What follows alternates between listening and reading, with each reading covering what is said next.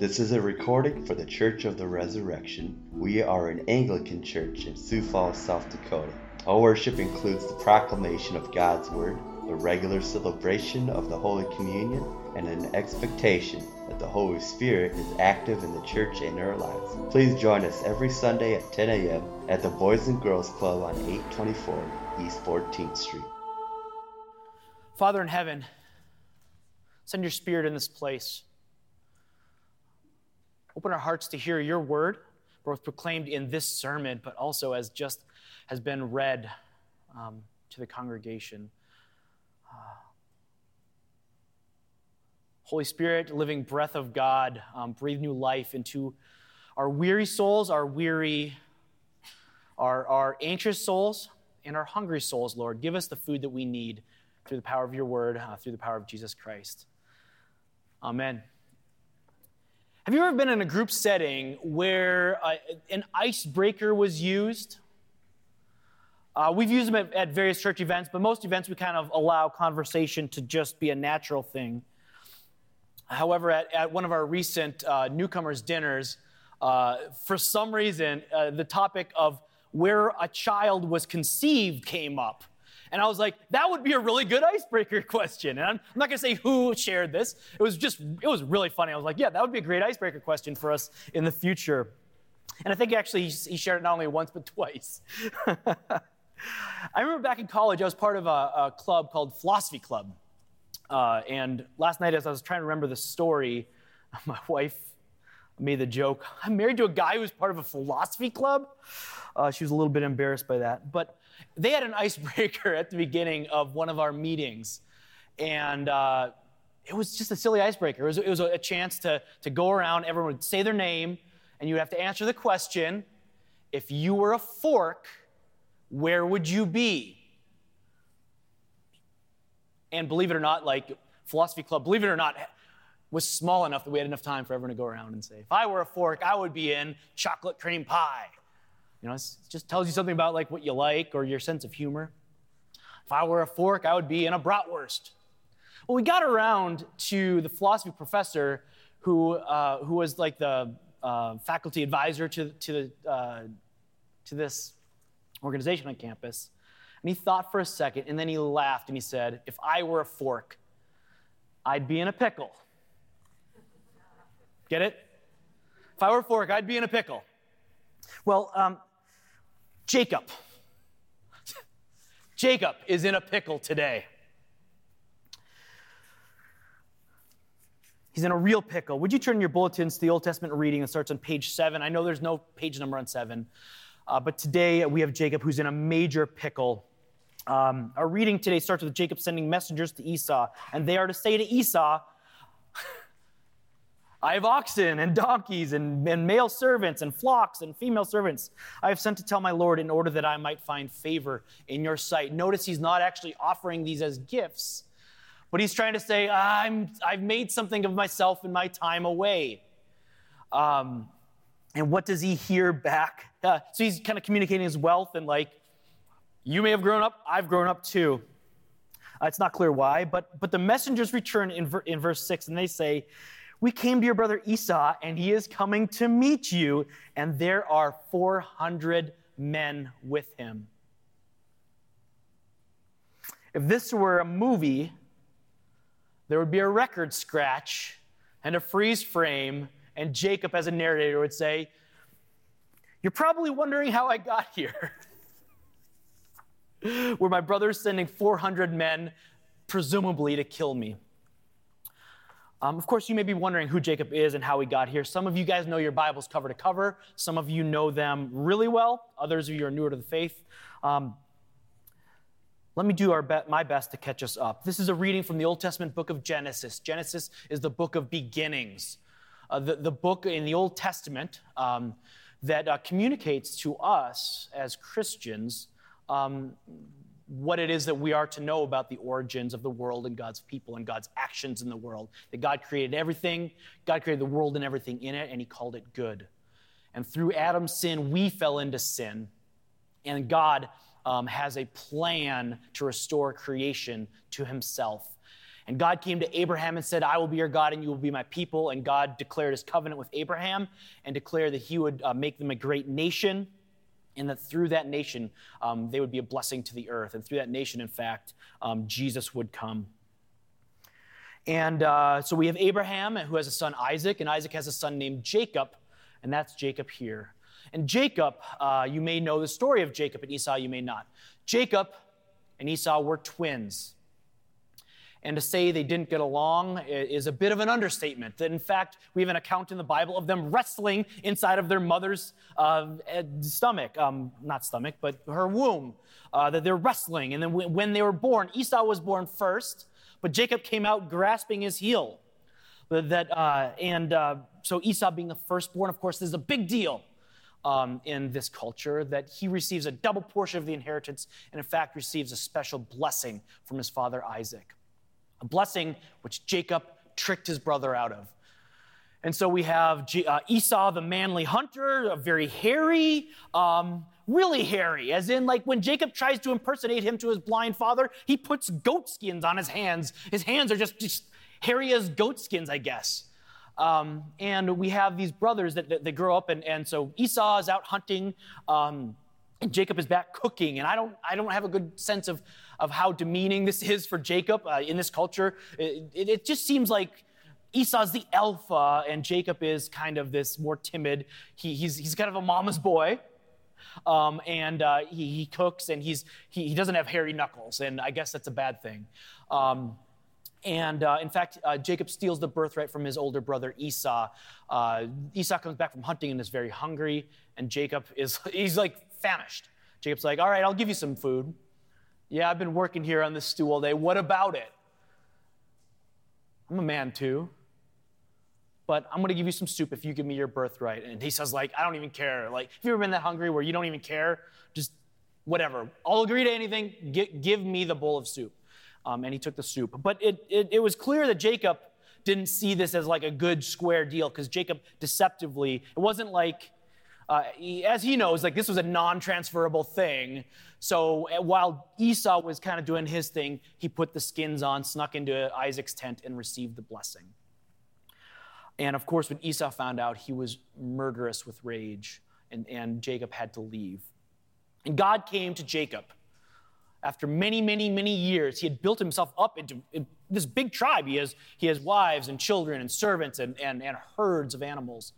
And God comes to him and he says, I want you to return to your people so that God's purposes can work through them. And of course, this is a tricky story. All of this Jacob and Esau stuff is really tricky for Sunday school teachers. Because Sunday school teachers sometimes in churches try to use the Old Testament as kind of tales for morality. And we do our best. We see that as a misuse of the Old Testament. We're not saying be like Jacob and be deceptive. We're not saying anything about that. And in fact, today, we're not saying that there is that we try to exemplify either Esau or Jacob. What we see is depictions of God at work in the world and depictions of flawed people, and part of God's plan. That God's plan was to work through these people. God's plan was through the line of Abraham and Isaac and Jacob to become incarnate and to save the world from our sins.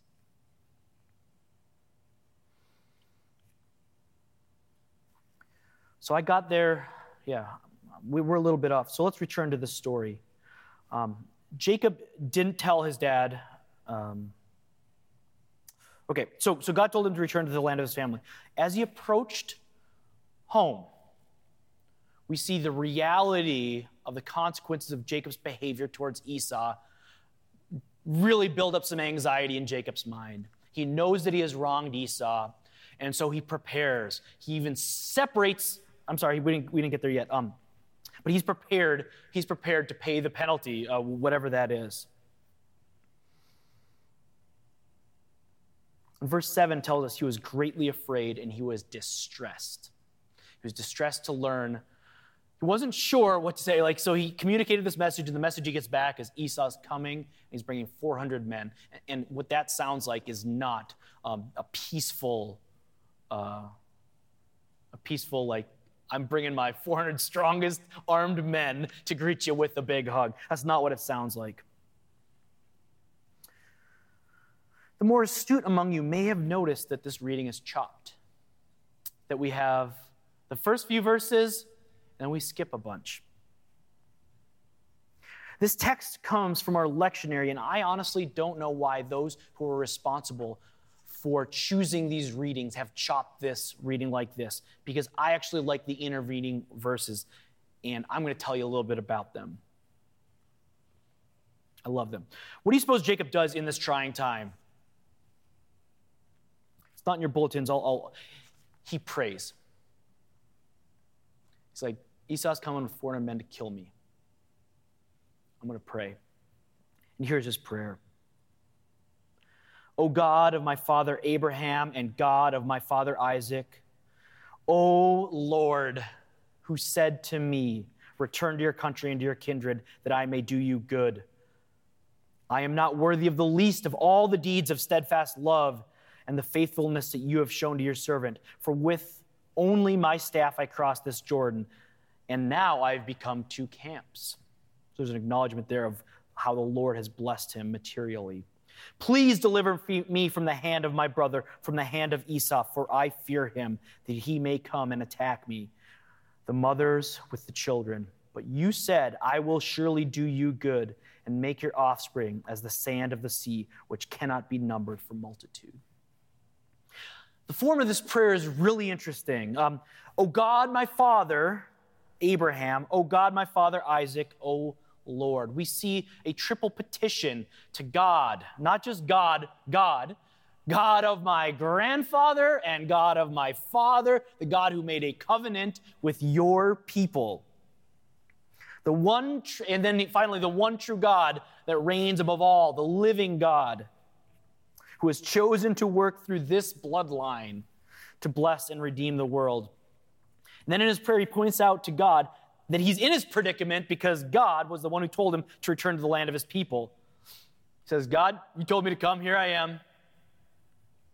And then he acknowledges, I am not worthy of the least of all the deeds of steadfast love and all the faithfulness you have shown to your servant. It sounds a little bit like our prayer of humble access, does it not? Every Sunday before we come forward for communion, we pray a prayer that acknowledges that we are able to come and have this meal, that we are able to come and receive the gifts of God for the people of God, not because of our own merit, but in spite of our sin. That we, in fact, are not worthy to gather up the crumbs under the table, but we are invited as guests to this feast. And we say, God, you're the character, God whose character it is always to have mercy. Friends, do you realize the beauty of this? The beauty of our glorious birthright in Christ, that though we are not worthy to pick up the crumbs under the table, that we are welcomed. That though we were born into sin, that we've been saved from the power of sin. And much like God saved his people, Noah and his family, in an ark from the waters of the flood, that through the waters of baptism, that he has united us to him.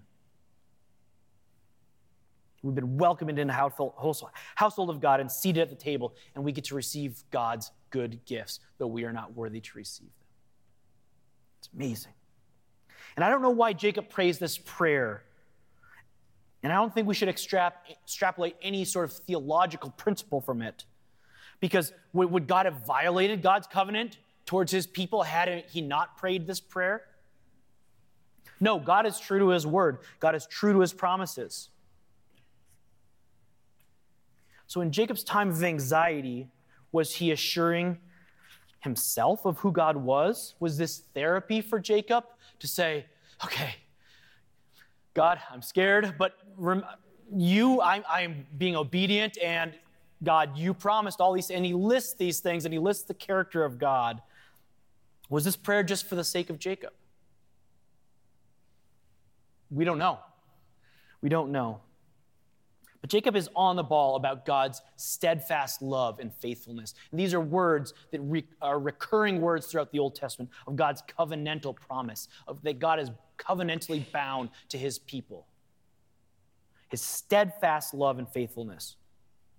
That he has promised a solution for our sin, and that he would provide the solution And his commitment to us comes from his character because he is reliable.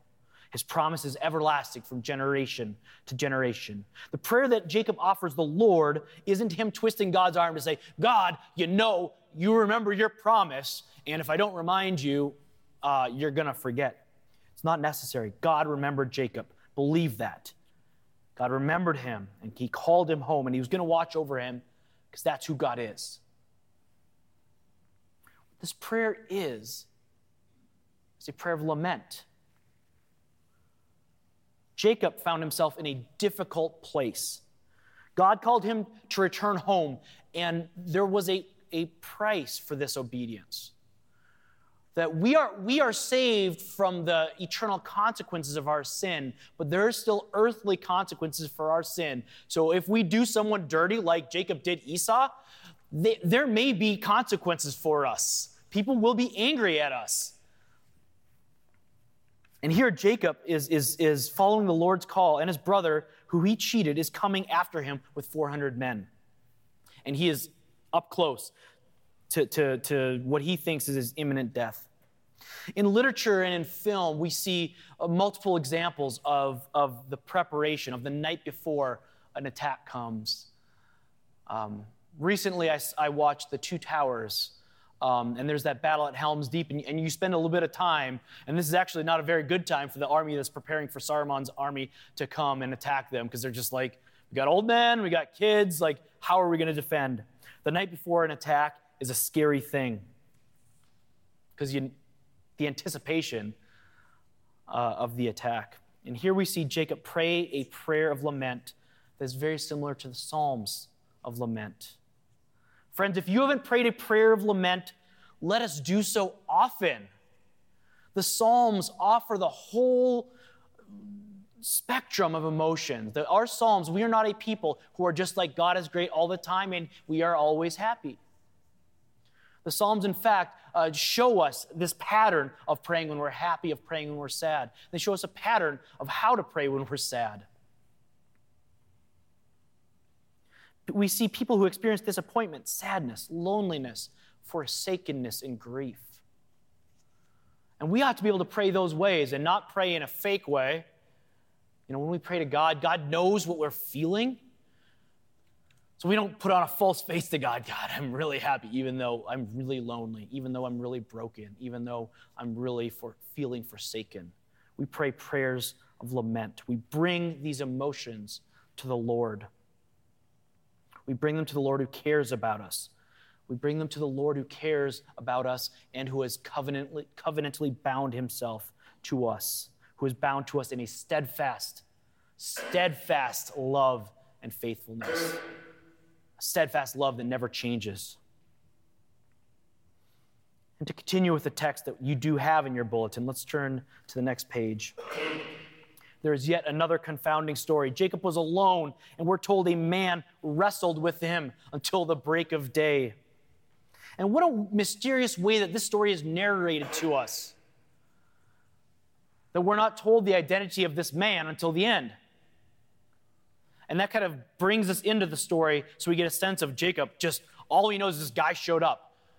He may think it's Esau. He's not sure, but he wrestles with this man all night. And neither could gain an advantage, it says. And his opponent noticed this, and so he touched Jacob's hip, putting it out of joint. And we see a little bit later, not in today's passage, but a little bit later in Genesis, that he limps away and kind of has this lifelong limp, this mark from this encounter. But they wrestle to a draw. And even after this injury, even after his hip is pushed out of joint, it doesn't turn the tide of the battle. They're still at a standstill. But who are we kidding here? You already got this read to you. You know the identity of the man that he's wrestling with. It is, in fact, the Lord himself. It's God. Mysteriously, it's God that Jacob is wrestling with. And as the light is coming, his opponent, who the narrative doesn't tell us who it is yet, says his opponent may not want him to learn his identity. He says, let me go, for the morning is coming, for the light is coming. So maybe he doesn't want his identity to be known.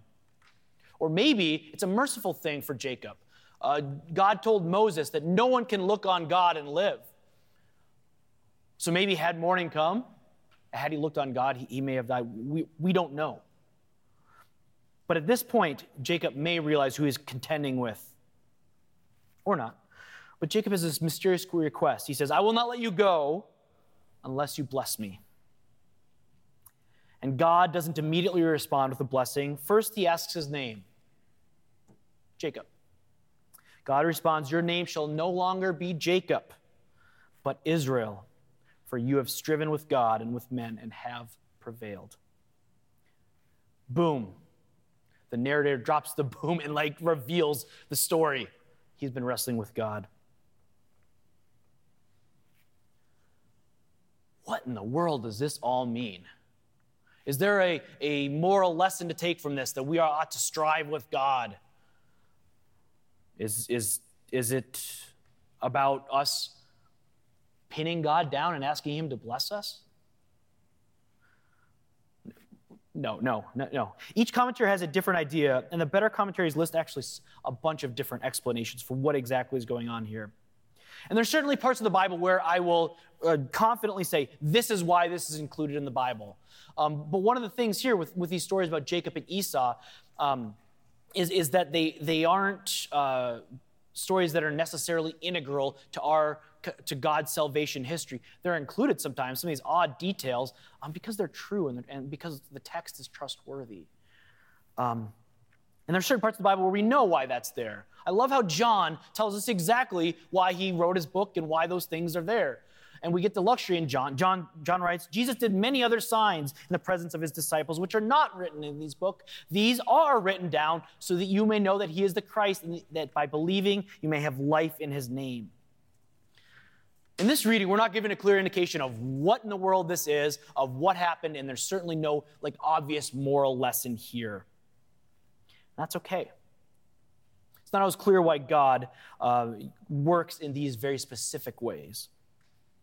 Instead, let us use this as an example of how to read the Old Testament, not looking for tales of morality to say we want to dare to be like Daniel or we want to avoid the behavior of this person. But we, as we're in this season as a church, we are encouraging each other to read the Bible every day. We don't want to ignore the first 2/3 of the Bible. We want to be able to pick up the Old Testament and have a good sense of what it is saying to us. And what we believe is the Old Testament is all about Jesus, that it is about God's salvation history, that we see that through this bloodline. It's really nice that in fact Esau came and it wasn't there to kill him, but in fact embraced him. But this isn't a morality tale to say, you too must forgive those who have wronged you. In fact, we find that elsewhere. That's not what we're seeing here. But in fact, oftentimes when we do read the Bible, we do open the Old Testament, we do ask good questions to ask, is what does this say about God? And what does this say about us? So if we're ever confused by a text, what does this say about God? And what does this say about us? Well, we see God calling Jacob back to his people so that God can fulfill his promise through this line of Jacob. And we see Jacob terrified about his past deceit, about the earthly consequences of that deceit. He's terrified that Esau is going to kill him. And he prays for God's protection, and he asks for the Lord's blessing. So let us remember this day that though we are free from eternal consequences of sin, that we still have to deal with the consequences here on earth of those that we have wronged. Let us remember that we ought to bring our whole range of emotions to God when we pray. And in fact, by praying to God, by remembering his steadfast love to us, oftentimes that reminds us of who he is and his character. Let us remember our God, the God who has given us the promise of his steadfast love and his faithfulness towards us. Let's remember that God who has welcomed us into his community through the line of Jacob.